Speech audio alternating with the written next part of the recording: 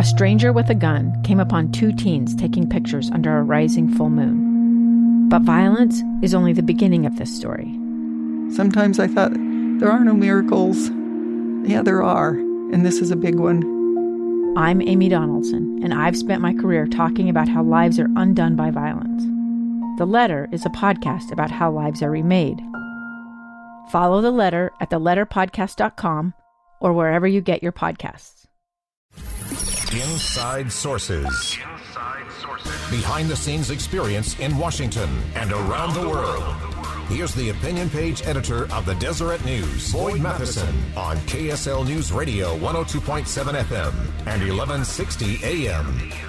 Welcome back, everyone. You're listening to the extended version of Inside Sources on a Monday. This is Boyd Matheson. I am the opinion editor at the Deseret News. It is great to be with you. We'll be with you all the way till 3 o'clock today, when we'll pass off to the great Grant Nielsen, who's sitting in for Jeff Kaplan today. We'll get you safely home. Obviously, we're having a serious conversation today about what took place over the weekend and actually looking towards solutions. If you're just joining us, we did a deep dive. We have thrown out the ultimate, in what I think is the ultimate leadership challenge, and that is for the president to show real leadership and tap Vice President Pence and have Vice President Pence get Nancy Pelosi and Kevin McCarthy, Democrat and Republican leaders in the House, Mitch McConnell and Chuck Schumer, Democrat and Republican leaders in the Senate, and they have 21 days to lead the country and come up with real solutions that can get actual votes, get passed in the House and the Senate, and signed into law by the president. Because too often they abdicate, and they'll say, oh, we'll do a blue ribbon panel, we'll kick it down the road, or we'll have some gang of eight will form, and they'll take 6 months, and they'll come back with something that will never get a vote in the Senate. It's time for leaders to lead, and you got 21 days. Prove it that you can lead this country, or step aside, and let's find someone who will. Very pleased to be joined now by a great leader here in the state of Utah in the House of Representatives, Brian King. Representative King, always appreciate your insight, especially your efforts on red flag laws. Thanks for joining us today. Thank you, Boyd. Happy to be here. I know you're traveling and out and about, and but want to get your perspective. First, I want to get your reaction as you saw things start to roll out on Saturday and then into the early morning hours of Sunday. Tell me where your thoughts went. Where do you think we are as a nation? Well, it was. I think we're all just. There was this not again feeling that I think everybody feels, because we've had so many mass shootings. But to have two that were so horrific just come on the heels of the one on the heels of the other was really troubling. I'm actually at a legislative conference back here in Nashville with a lot of other Utah state legislators, and talking to a lot of my colleagues. I was in meetings both on Saturday and Sunday for the National Caucus of Environmental Legislators, and that was one of the big topics, is what are we going to do about this? And I appreciate so much your challenge, and I was reading about it in the Des News today, and the challenge to national leaders, but I think it's also, Boyd, a challenge to us as state leaders. I think that we encourage solutions at the national level when they're appropriate, and we encourage solutions at the state level when they're necessary and appropriate, when we stand up as state leaders and move forward on these things and commit to doing what we can do. Yeah. And we've done some things in Utah. I worked with a lot of folks up at the legislature on both sides of the aisle. My good friend Steve Elison has done some tremendous work on gun violence involving suicides and trigger safety locks and things like that. And my friend Steve Handy, again, who is someone that I've worked with regularly on red flag bills and other things.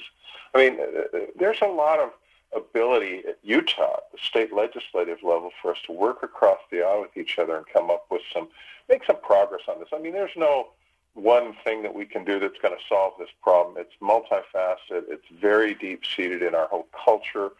You have the Second Amendment that you have to deal with, and that's been interpreted as guaranteeing individual ownership of guns, and we have to walk delicately around that constitutional guarantee. I get that.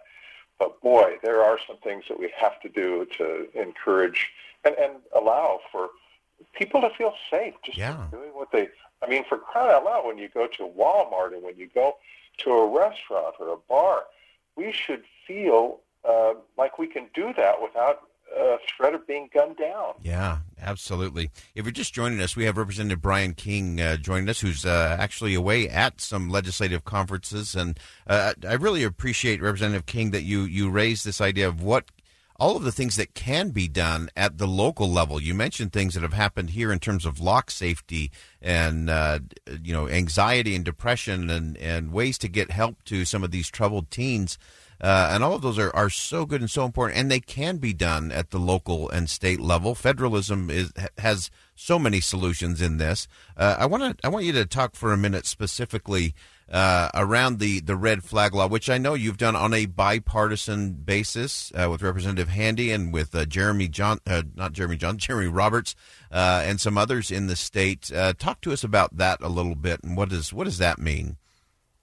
Well, I think that's got some great potential. Representative Handy ran that bill in 2018, late in the session, and then he brought it back again earlier this year in the 2019 session. It's got some political obstacles, but I think that there's some good work that can be done there and that needs to be done there. I'd be happy to support a red flag bill that, again, you're balancing the need to identify individuals who have demonstrated there's good reason to think that they may be a real threat to themselves or others against the constitutional right that we have under the Second Amendment to individually own guns. And so, you have to engage in that balancing between those two things in a very careful way. But it can be done, and it should be done. Yeah. So I would support that. I've also, one of the other things I did 2 or 3 years ago in the session, and we got through, was a bill to replicate at the state level prohibitions that exist on the federal level for people who own and purchase guns who have been convicted of domestic violence. And I had help of, you mentioned Jeremy Roberts. Jeremy Roberts is an activist on this issue in the community, smart guy. I had his help on that, and a lot of other people. I was working closely with Clark Kaposian on that. So we can do it. We can join hands in Utah in a way that they struggle with at the federal level to come up with some good bills. I've opened a bill file. I put this on Twitter a couple of days ago when this first came out on, I guess it was yesterday. I've opened a bill file to put in place background checks on a more comprehensive basis. And I think that makes sense, too. And I think that there's a hand-in-glove element to background checks and red flag laws. The thing I like about background checks is that you're doing something on the front end of the process that is going to make it more likely that we keep guns out of the hands of people who shouldn't have them in the first place. Yeah. Red flag laws are a little more problematic in some ways because you're taking guns from people that you've identified as being problematic in terms of having them because they're a threat to themselves or other people. Yeah, and again, as you rightly pointed out, Representative King, that the balance point on so many of these are difficult, but we do appreciate your leadership and your willingness to engage with anybody and everybody on this. And this is one of those areas that, for me personally, I think this is one more area where there can be a Utah model that can be showcased for the rest of the country to see that you can do these things. You can have your Second Amendment rights. We can have safety. We can deal with mental health. And we have a host of other things to add to that list in terms of family strength and community strength and all of those things as well. We're going to continue this conversation, but Representative King, thank you so much for taking time out today to join us on KSL News Radio.